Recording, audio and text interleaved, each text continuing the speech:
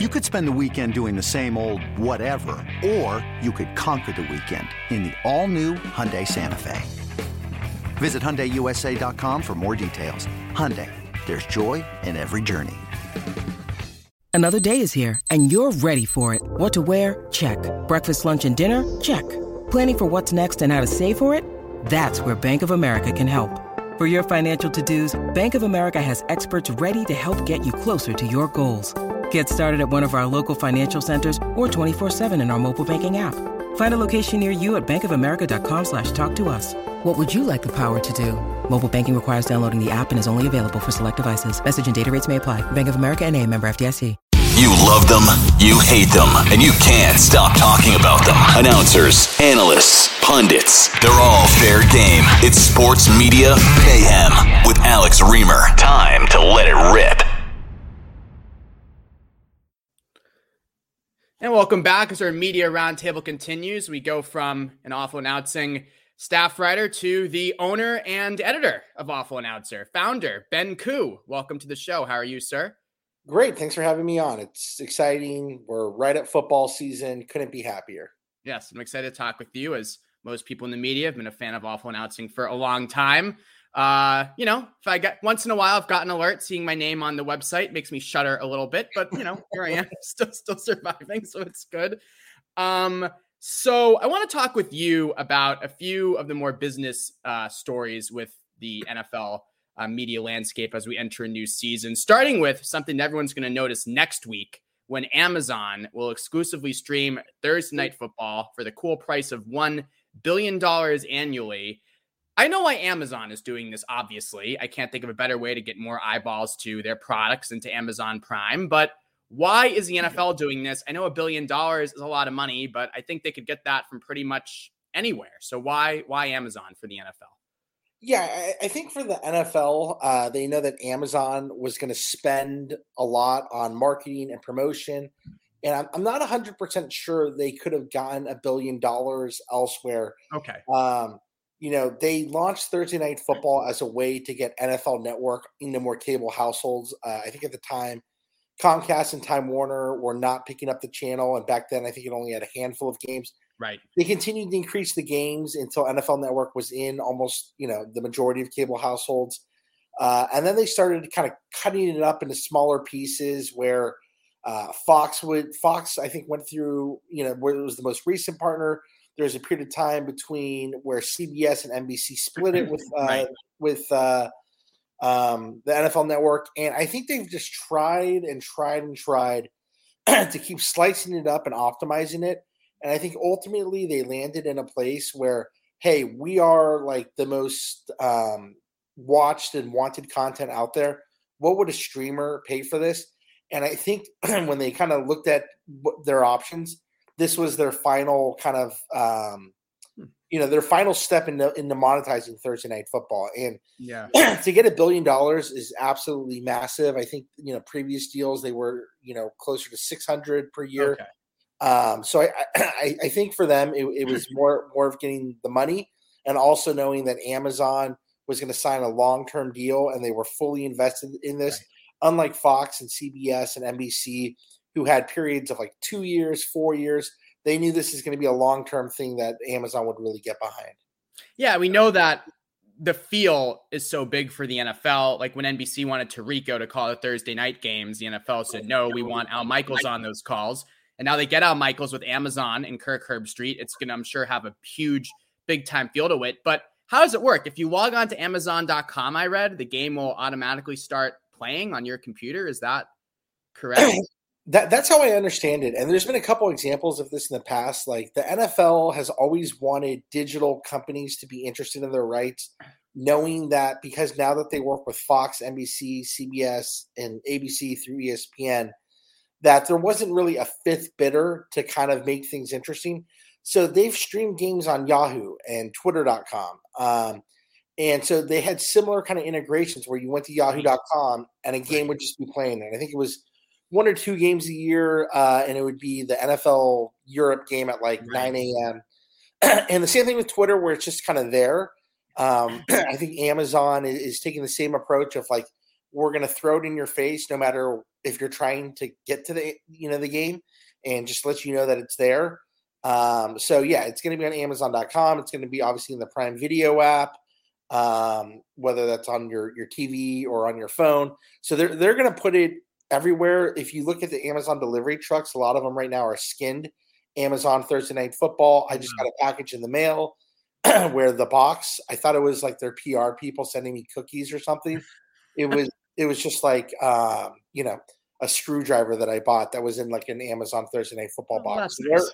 Yeah, so no cookies, but a screwdriver. A screwdriver. The Amazon's going all out to let people know. Will people figure out how to like watch the game? Maybe you and me, maybe our parents, if we're lucky enough to have grandparents still around, that'll probably be a struggle, Yeah, I guess the NFL properly surmises that people will make the transition, find a way to make it work. Although I keep thinking back to this tweet, and I forget who sent it, and I forget the exact words, but I think when this news of the steal first broke, somebody tweeted out, like, go ahead, NFL, keep putting games on stuff that I don't get. It'll only make my takes worse. and I do feel that in a way, but I guess the NFL figures that eyeballs will just follow them wherever they go. Yeah, I think, they will lose some fans. Some people are kind of guessing where this first game is going to land. Amazon did opt into Nielsen measurement. The other kind of thing that's interesting is that DirecTV viewers will also get this game, and that was mainly because of bars and restaurants. I think it only applies to bars and restaurants. So for years, bars and restaurants would fill up because they had the NFL Sunday Ticket, and now the Sunday Ticket is likely leaving DirecTV. And can a bar set up, 12 TVs with Amazon Prime Video streaming a game? It's a lot of bandwidth. It's tricky to do. So that's another kind of area where they'll keep some fans. And also the local markets will also get the game. So I think that first game is Chiefs, LA Chargers, yeah. Chargers. So those areas you'll be able to tune in. So there are some other ways to kind of keep the numbers okay, but there will definitely be some type of drop, which is going to be hard to get around. And you mentioned Sunday Ticket, which is a big deal to a lot of people. It's leaving DirecTV next year in 2023. Apple, I've read, is the front runner with like a $5 billion bid. So what's going on here? Why is DirecTV giving up? Why is Sunday Ticket leaving DirecTV? Are they just getting outbid, or what's the story here? Yeah, I think they wanted to make it more accessible, and they wanted more kind of innovation behind the product, and I think they wanted more money. And I think they sent, similar to the Thursday Night Football, that Apple and Amazon, these are two companies that are growing their streaming businesses. Right. So is Disney with ESPN Plus, but also they have big other businesses that can like make them be aggressive. The NFL Sunday Ticket, most people have always basically seen it as a loss leader, where whoever has it, which has always been DirecTV, is losing money when you only compare the amount people are paying for it and the amount of subscriptions and what they pay for it. But those people would have DirecTV all year round in most cases, and they're paying $30 of profit to DirecTV in May, June, July, August.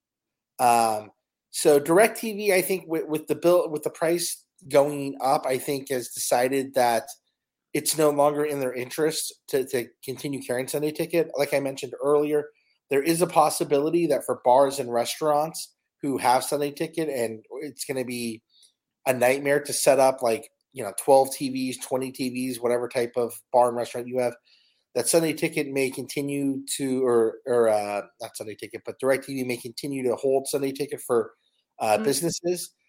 But I think generally the NFL knew where their best bet is for money. It's just people trying to get new streaming subscribers, and they knew that there was a hot market out there, and this thing has gone on forever.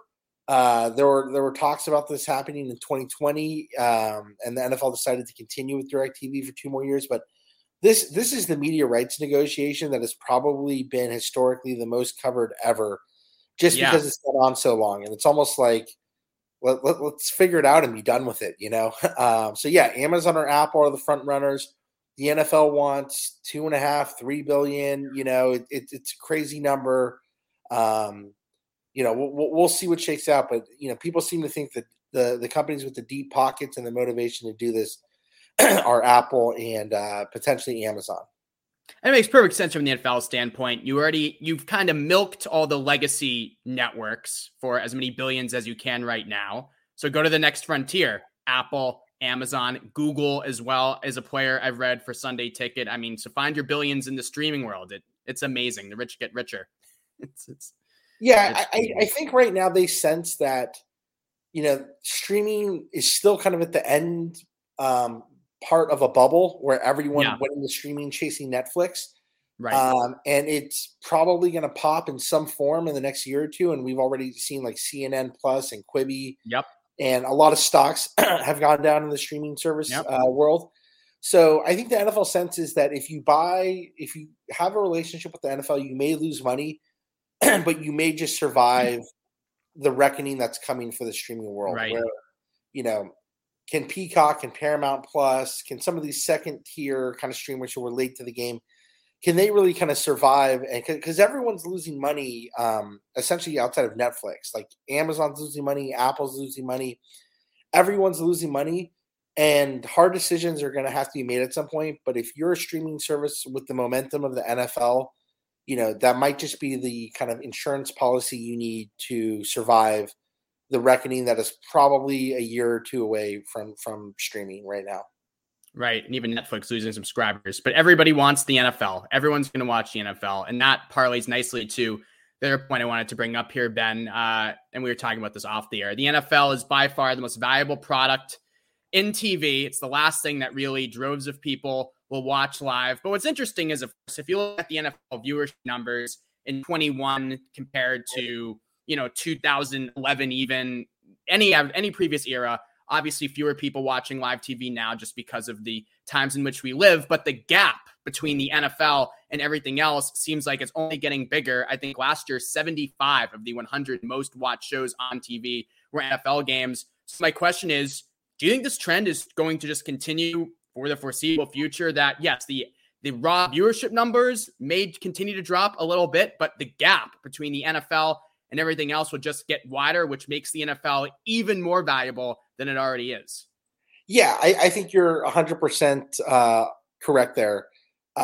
Ratings have slid down for everything. And if you're someone who's trying to make a point, you can make whatever point you want. There were a lot of kind of conservative news outlets saying, look at this kneeling during the anthem.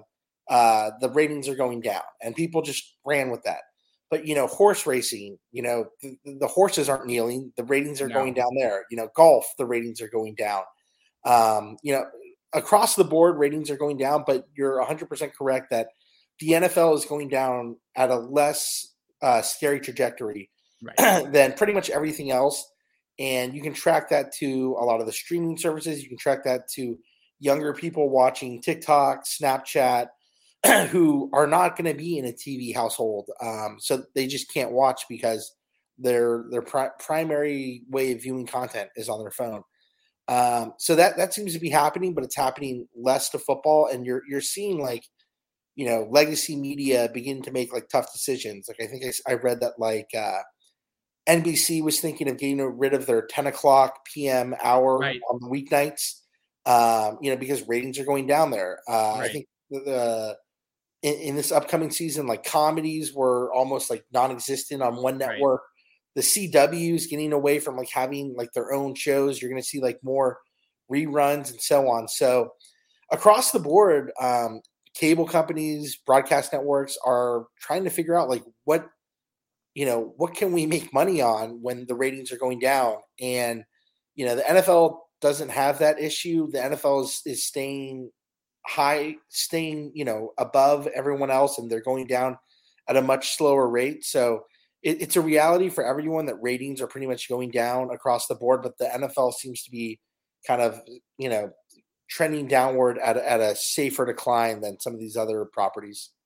And that point you made about young people not watching anything on TV and TikTok and Twitter videos or Instagram is so accurate. And whenever I read about sports leagues going to streaming, like Major League Baseball had, of course, the Apple Plus Friday night packages here. And part of me says they're still behind. That's still I think 5 years behind the times. I think that just the whole concept, And again, the NFL is the one sport that this doesn't quite apply to, but just the concept of somebody sitting down in front of a TV, a laptop, a phone, an iPad, whatever, and watching a game for 3 hours. I don't care what platform it's on.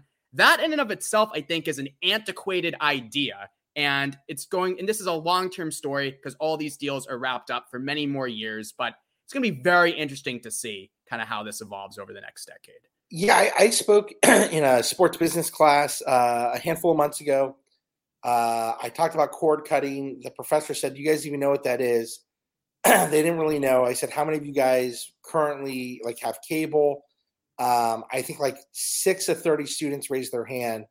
And then I said, "Okay, if you guys all get really good jobs, you're making good money, how many more of you would get cable?" And 2 people raised their hand. So there seems, the research is out there that there is a group of people who are becoming of age of being in the workforce and living on their own, who can afford to have cable and access to all these sports and watch games, but seem to just eschew it for TikTok, Snapchat, Twitter, whatever streaming services. And that's going to be tough. If that generation and future generations refuse to enter into this TV ecosystem that has all of the sports, that's not going to be good. So everyone's thinking about it. No one seems to have a good answer. But that's a large part of these downward trends is that older viewers are dying, not to be morbid, and the younger viewers are just not. They don't have access to the channels to watch these games because they've grown up on other forms of media. We'll be reading all about it on Awful Announcing, I'm sure. Ben Koo is the owner and editor of Awful Announcing. Ben, thanks for the time. Thanks for having me on.